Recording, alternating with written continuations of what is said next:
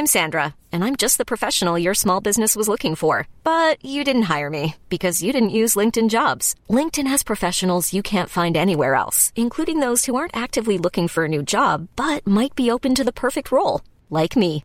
In a given month, over 70% of LinkedIn users don't visit other leading job sites. So if you're not looking on LinkedIn, you'll miss out on great candidates like Sandra. Start hiring professionals like a professional. Post your free job on linkedin.com/achieve today. There's never been a faster or easier way to start your weight loss journey than with PlushCare. PlushCare accepts most insurance plans and gives you online access to board-certified physicians who can prescribe FDA-approved weight loss medications like Wegovy and Zepbound for those who qualify. Take charge of your health and speak with a board-certified physician about a weight loss plan that's right for you. Get started today at plushcare.com/weight loss. That's plushcare.com/weight loss. plushcare.com/weight loss.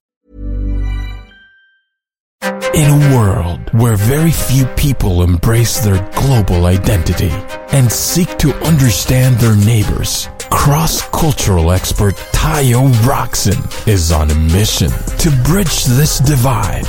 Each week, he'll open your mind with insights from some of the global minds in the world. Get ready, take some notes, and learn how to be the best you that you can be.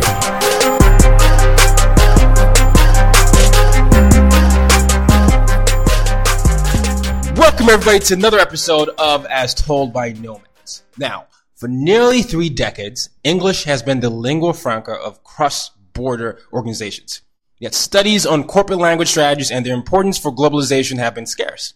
In the language of global success, Professor Sudhal Neely provides an in-depth look at a single organization, the high-tech giant Rakuten, in the 5 years following its English lingua franca mandate.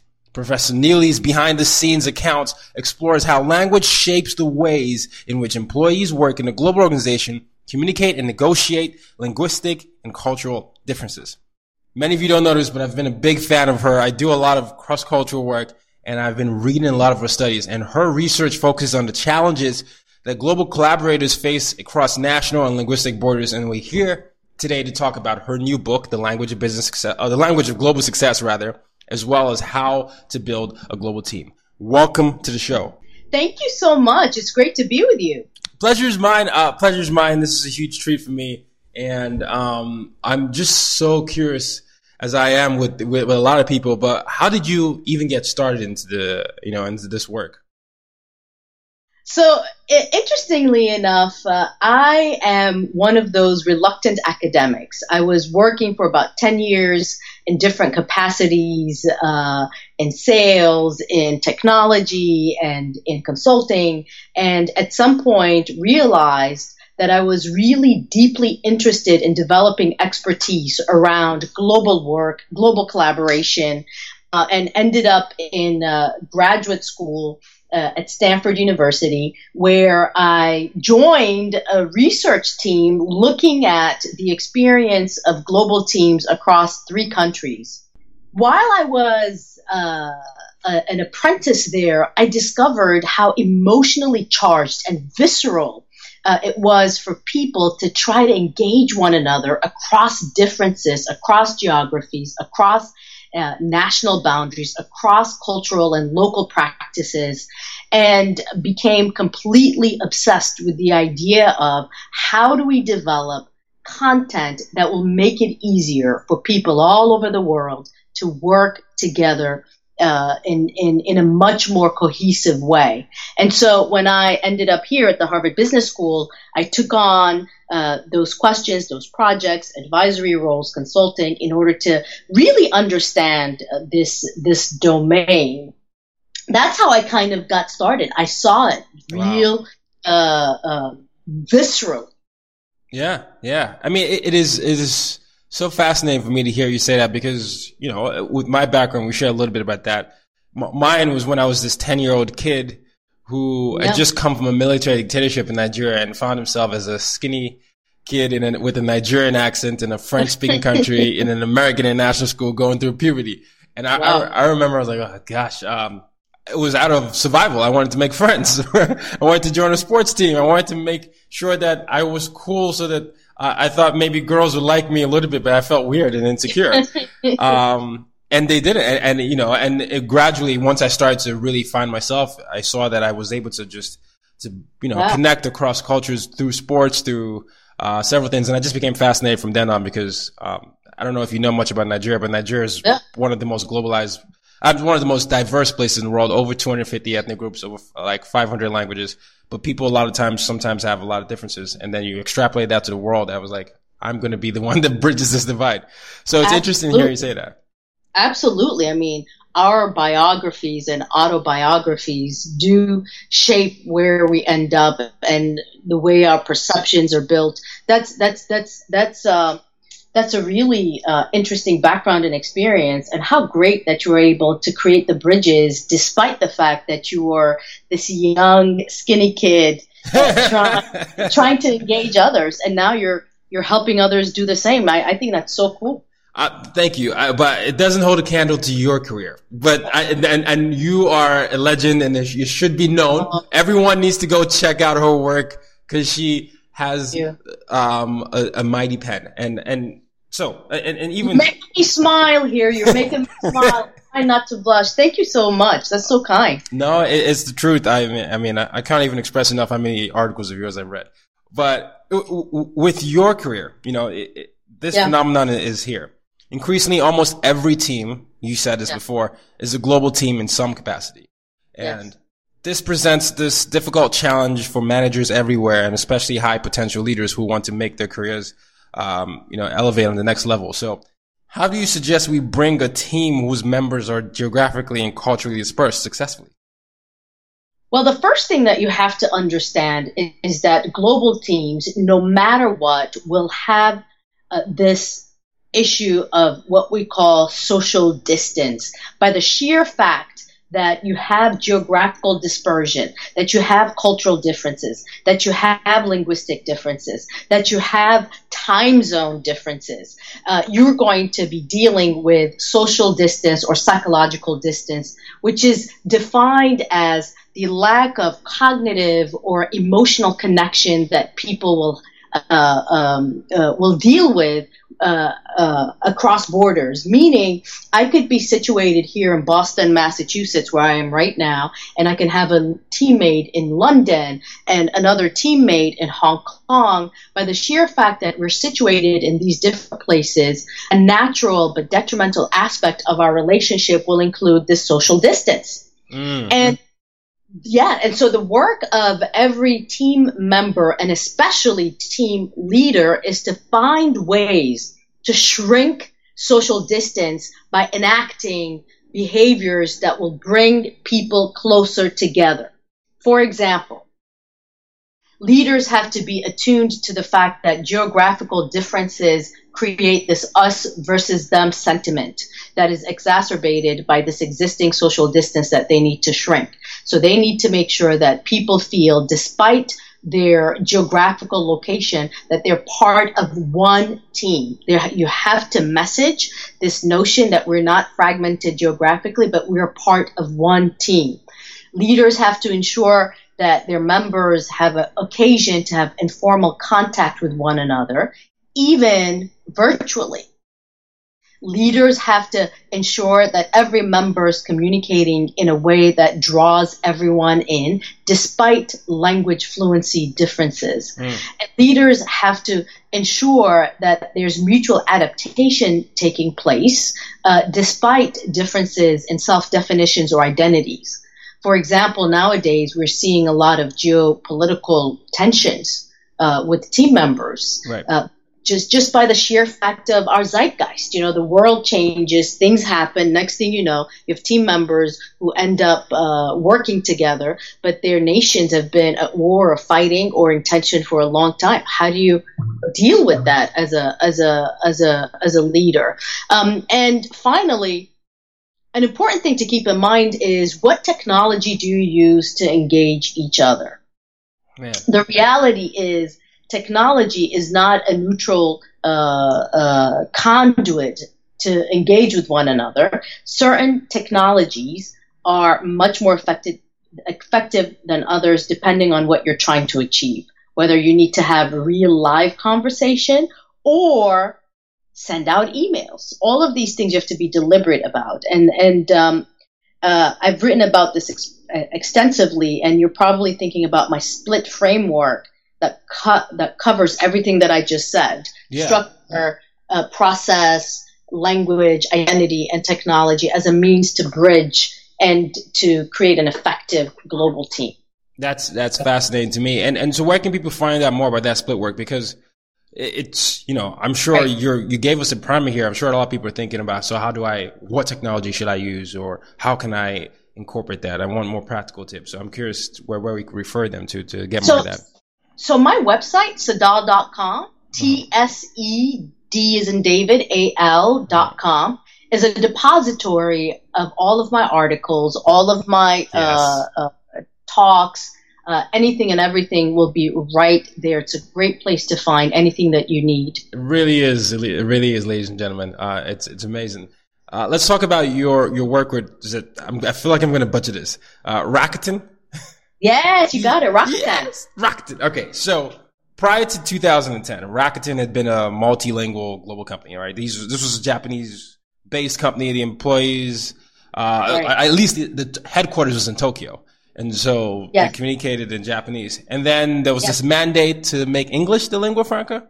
Yes. Okay. So talk to me about why you decided to focus on them for the book and, what happened. Yes. So Rakuten, you can think of Rakuten as the Amazon, eBay, Expedia, Airbnb of Japan. So Rakuten is the place where people in Japan go for all of their e-commerce needs. And in 2010, the CEO of Rakuten, Hiroshi Mikitani, really needed to accelerate his global expansion because he was nearing 90% market share dominance in Japan. When you have that level of market share dominance, you can't grow in this particular market. You've got to look outside of that market. You have to go global. How do you go global with a workforce who can't engage with others because of language barriers, cultural barriers, etc.? And so he decided that the most important strategy that he needed to ensure for his company at that time was to change the working language in order to create the conditions for globalization efforts.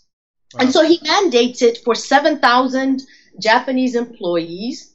They had about 3,000 non-Japanese employees at the time. And because he is a celebrity CEO, a very interesting company, I really wanted to know how this would work.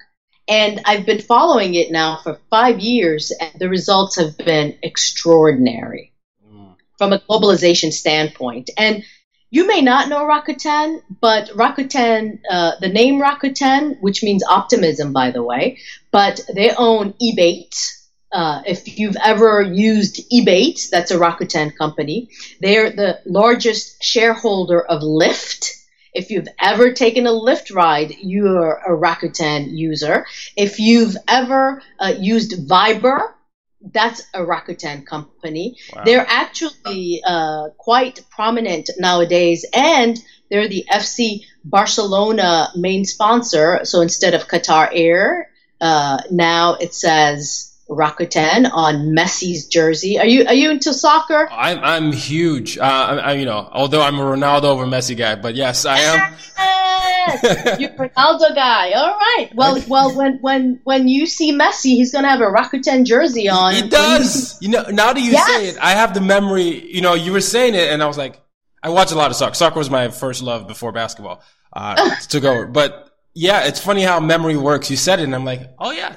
I did see that. You've seen it. Yeah. You've seen it. Yeah. And if you want to engage your second love of basketball, you're going to see Rakuten, their logo on Steph Curry's jersey, as well as the other guys, because they're now the key sponsor not only for the Golden State Warriors, but they're also the National Basketball Association, NBA's entertainment arm. Wow. This is Rakuten. So they've been able to explode globally once they decided we are going to globalize our workforce by shifting this language and creating a global culture, so to speak. Yeah, no. So this type of orientation can be incredibly valuable to cultivate for anyone who's working for multinationals, because you have such a company with their fingerprints everywhere. Like, you have tentacles everywhere.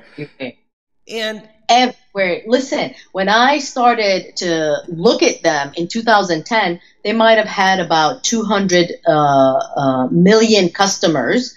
They were the dominant player, as I mentioned earlier, in Japan. Today, they have over 1.1 billion users. Oh my gosh, it's insane. Well, then Yeah. I imagine there must have been a lot of challenges. I mean, these are people from different countries, and you're saying that there has to be one lingua franca. And so how does that even work? How do you get people on the same page and just, how do you do that?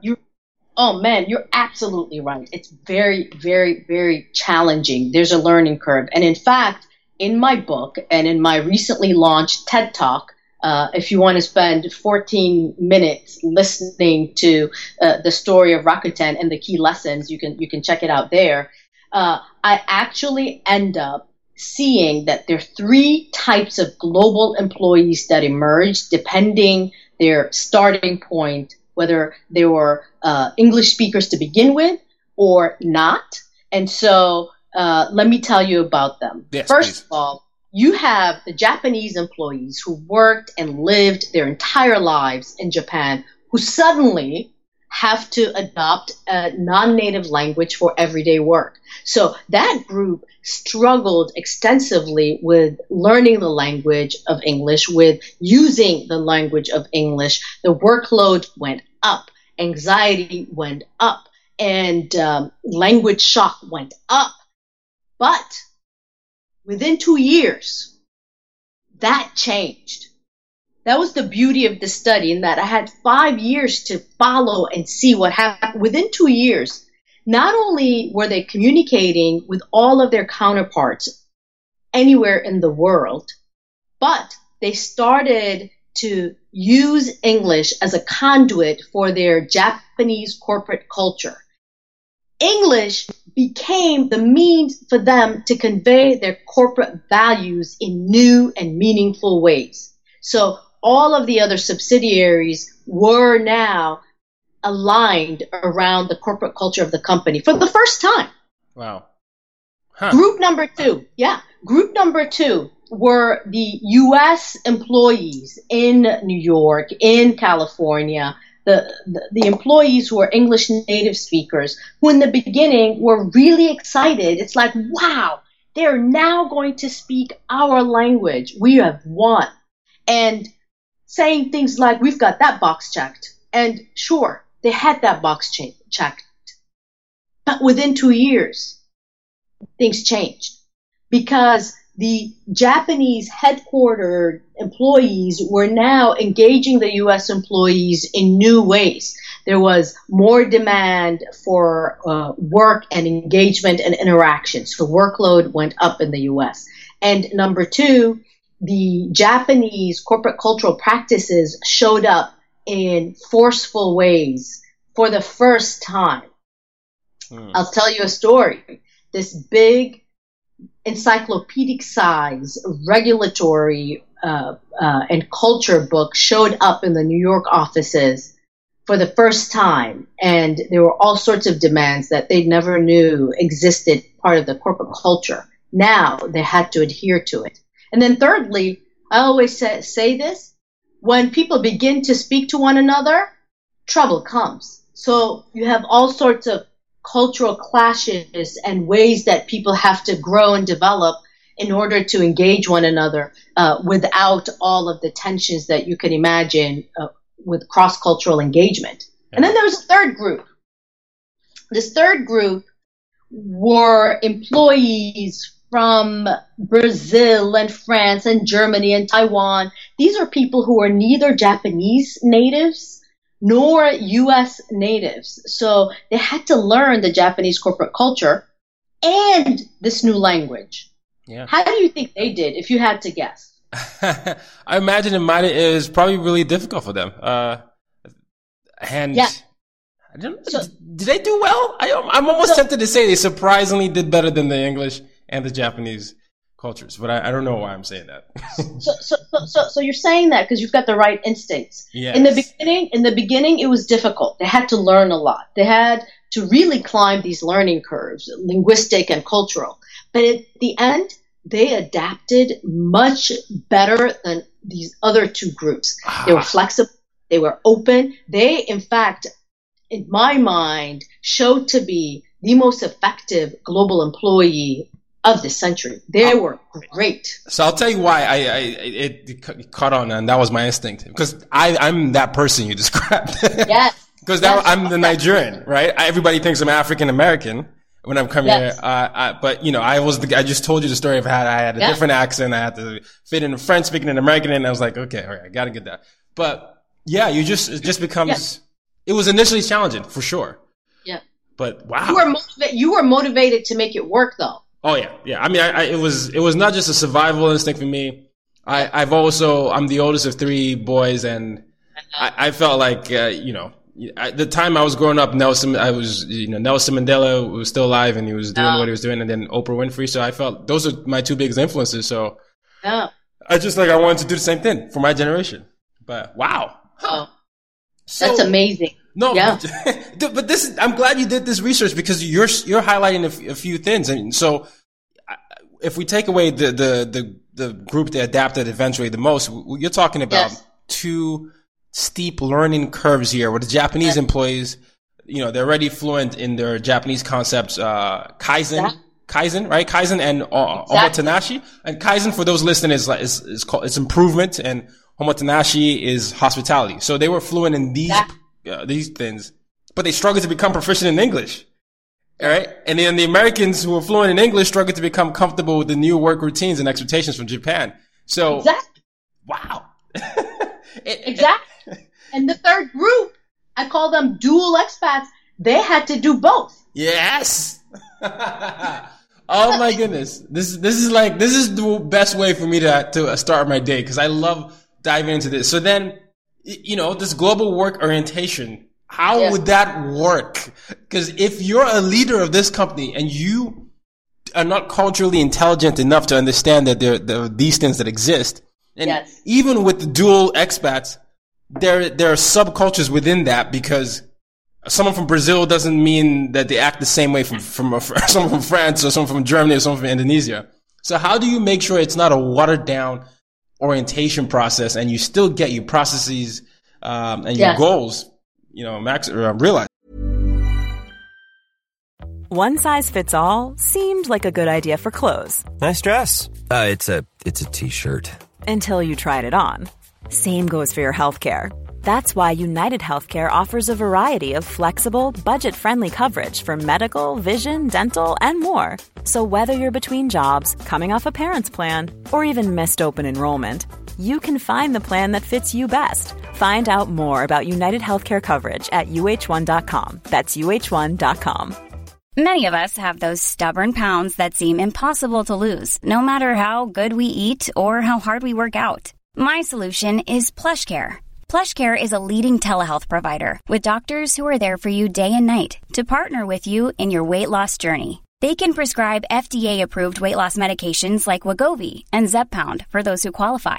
Plus, they accept most insurance plans. To get started, visit plushcare.com/weightloss. That's plushcare.com/weightloss. Yes. So here's the thing. When you're a global employee, and this idea of global work orientation that you're describing is a set of attitudes and behaviors that people adopt in order to work effectively across national boundaries. And global work orientation is not about losing yourself.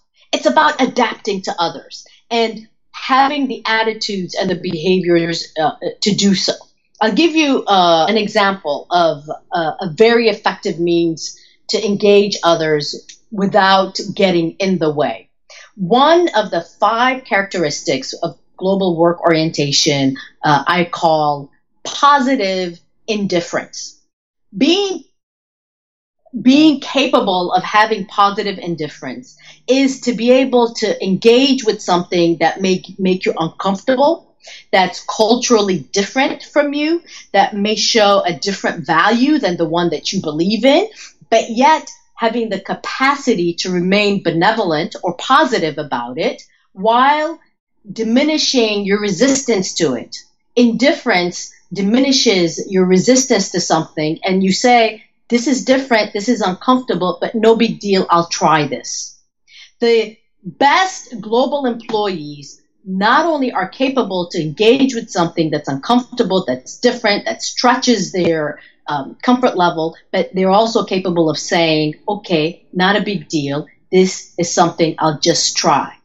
The opposite of this is all-out resistance, which is what you end up getting all of the time. This is different from me. I'm uncomfortable. I'm going to resist. I don't like this. But if you say to yourself, I'm going to have this benevolent attitude and don't put so much weight into this action or activity or this requirement that's in front of me, let me just try it, you experience it very differently. That's one of the aspects of global work orientation. And as you know, in the book, I go at length in describing and providing lots of examples of how to think about this. And so adopting global work orientation for anyone is not only good, I think it's necessary. Yeah, no, it is so necessary today. I mean, yes. It's always been necessary, but it's necessary today. Interestingly, for those listening, we're talking to a professor here. So she's not just an amazing speaker and author, but she teaches at Harvard, the Harvard. So I'm curious as to when you talk about how necessary it is. You're at arguably the most prestigious university of all time. So how do your students react to what's been going on in the world today, and how do they resonate with your message? Do they feel empowered or do they feel discouraged? You know, our students, first of all, are just amazing. They're thoughtful. They not only are aware about, the current affairs, but they're also quite active.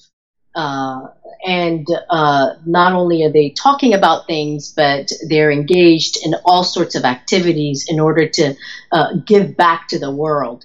The mission of the Harvard Business School, the stated mission of the Harvard Business School is that we develop leaders who make a difference in the world. So this idea of engaging whatever is important or salient in current affairs and otherwise for our students is a reality. So they engage it and they participate in all sorts of activities, whether it's raising money for Puerto Rico or thinking about how do we think about women at the workplace, given all that we're seeing percolate with sexual harassment and hostility. They're talking about those things and preparing themselves. So I think the best thing that we can do as an institution and people here is to understand what's happening, to respond as best as we can, and to ultimately become better leaders as a result of the new insights that we develop. Right. And ladies and gentlemen, we're talking to Professor Neely here, who is the author of The Language of Global Success, How a Common Tongue Transforms Multinational Organizations. The book is out. We'll make sure we'll put that in the show notes. And she's also a professor at Harvard.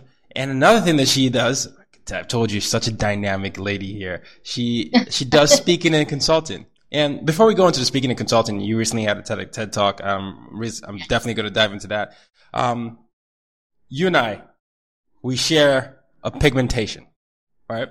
We are black professionals in this world, and a lot of times when we talk about representation and people telling our stories the right way, it is admittedly frustrating for me to not see enough of us out there being celebrated or talked about. I remember this reached its peak moment for me when I saw the movie Hidden Figures.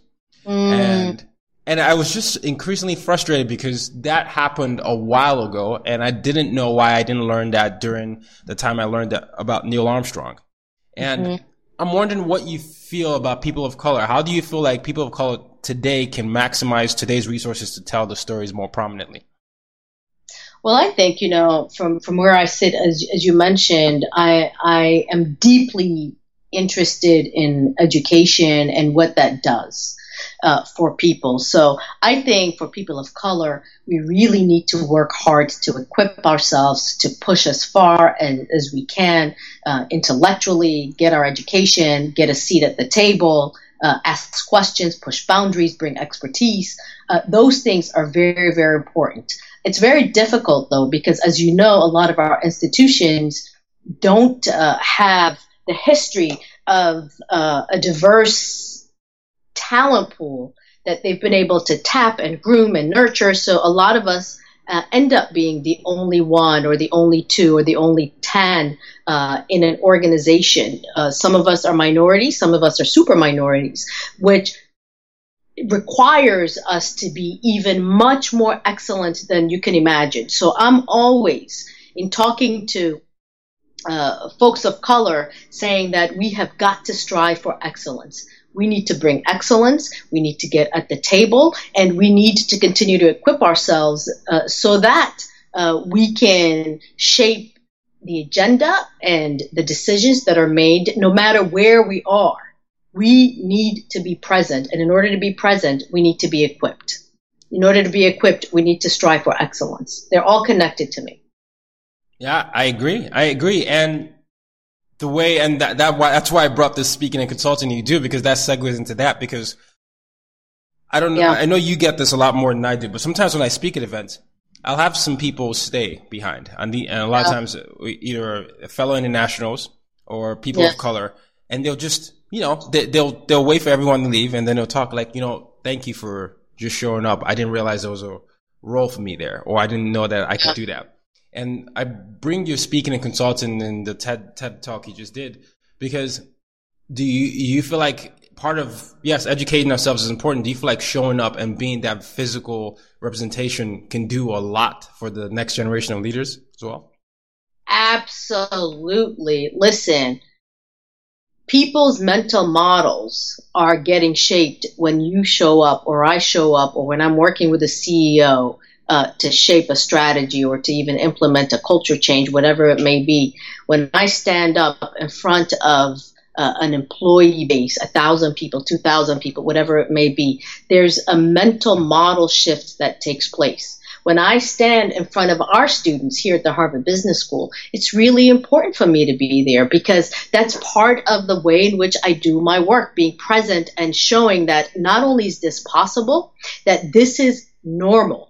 It is not unusual to have someone in front of you who looks different than you to do the work that we're doing. I think it's not only important, but the only way that we can shape and reshape people's mental models is by being out there and bringing our expertise as best as possible. Absolutely. So that's why I'm glad you do what you do. And I'm glad that you do what you do. Because I'm saying that it's funny because I see you and I'm like, I'm more inspired, because you've laid the foundation for me. And I'm not even saying that just because you're on here, but you've done so much. Thank you. Oh, no, please. You're so welcome. I'm thanking you. But it's interesting seeing a lot of people like yourself who empower me to continue to do this work, and then hopefully that cycle continues, and that normalizes our feelings. And I come from a continent where we're at least over 1 billion people, and I grew up in a country where being black is just a normal thing. So when I came here, I was like, oh, what are you? It was an interesting adjustment. Because I was like, wait, it's just normal for me. Yeah. You were mainstream. Yeah, I was like, wait, what? Yeah, context matters, doesn't it? Yeah, completely. It does. Let's talk about your recent talk. You just did it. You did TEDx Cambridge, or is that what it was? Yes. And it launched about a week ago. And in that talk, I talk about the relationship between language and culture, and how treating language and culture separately will actually allow people to connect much more with each other than to hold on to any particular language or culture. And I use clear examples from the book to show that if you can speak a common language, you can convey in an unbiased way your culture to anyone. So that's the key message that I share in the TED Talk. And I'm really excited that it's out because it gives people a chance to get a glimpse into some of this work without having to read 200 pages first. So you don't have to commit to the book before you learn about some of the key ideas that are coming from the book. No, I'm definitely going to put put that in the show notes. Congrats on that. That's a big deal. Thanks very much. Were you nervous? I've done a couple of TEDx talks this year. I've been fortunate to do that. And I remember I couldn't sit down at all. Like, pacing, doing push-ups. I was so nervous.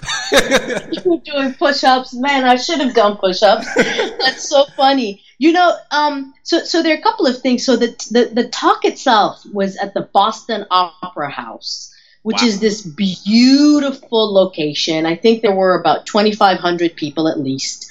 So it was full. The venue was just gorgeous and beautiful. And this particular group who put on the talk are extremely detailed and thorough. So we spent about 10 weeks preparing leading up to the talk. So there was a lot of building up. And for me, it was the first time where I was going to give a talk in a style that was prescribed to me. So I had to learn how to do that. And I absolutely loved ultimately learning how to do that, how to stand, how to convey the stories, etc. That's been the best part of my TED Talk experience. I learned so much. And after 20 years of speaking publicly, to think that, man, you can deconstruct and reconstruct your way of speaking publicly is just extraordinary. But was I nervous? I think I was, I had, there's big nervous and there's little nervous. And yes. I had a lot of little nervous over time. But by the time I got on that stage, the little nervousness that I had over time while I prepared, while I thought about each word and each transition, all of that kind of melted away. It was just such a fabulous experience. And I'll tell you this, a group of my students, I currently have 2 sections of 93 students each, so I have 186 students. A group of my students attended the talk.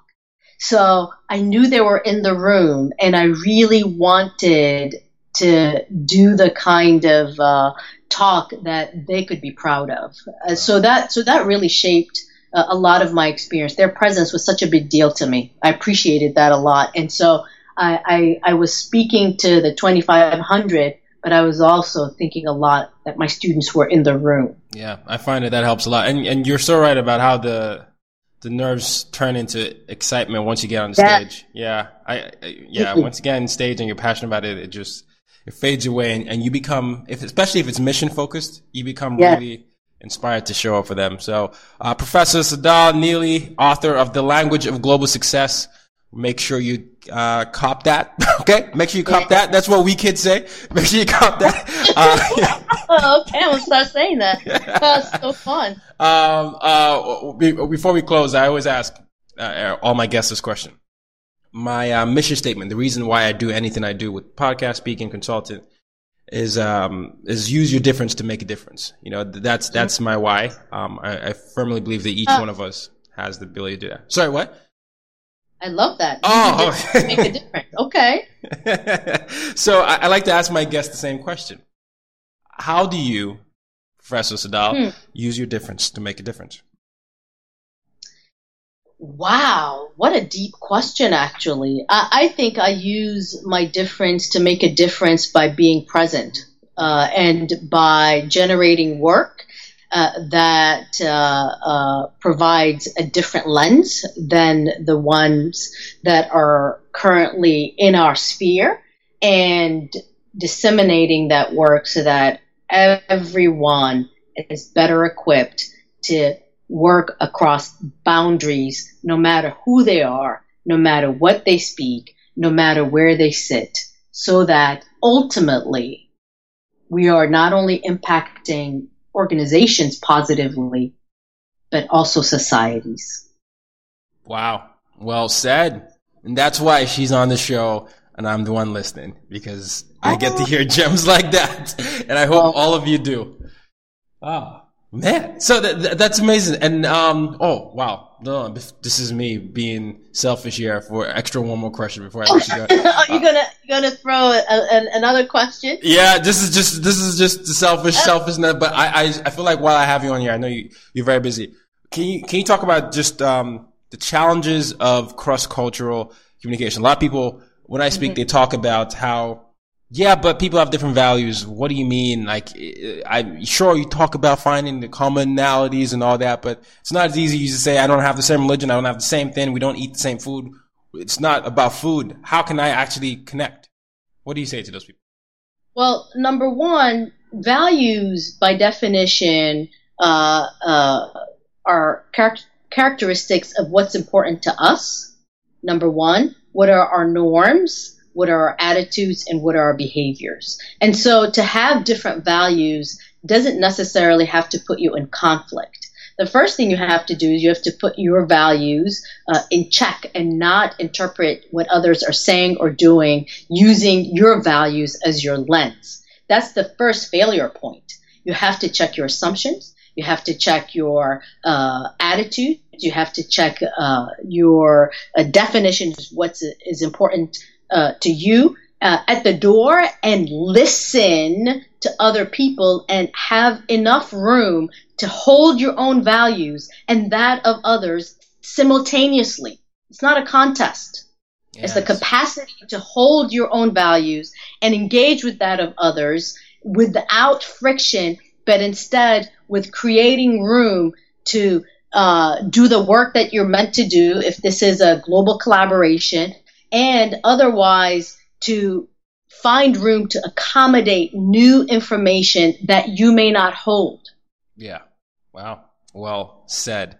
And I promise I'm not going to be any more selfish, but I want to thank you. Thank you so much. Thank you very much. What great fun to talk to you. I wish you all the best until the next time. Thank you. And until the next time, ladies and gentlemen, use your difference to make a difference. You've just been listening to the As Told by Nomads podcast. For more ways to reach out to Tayo and to use your difference to make a difference, head over to www.tayoroxen.com.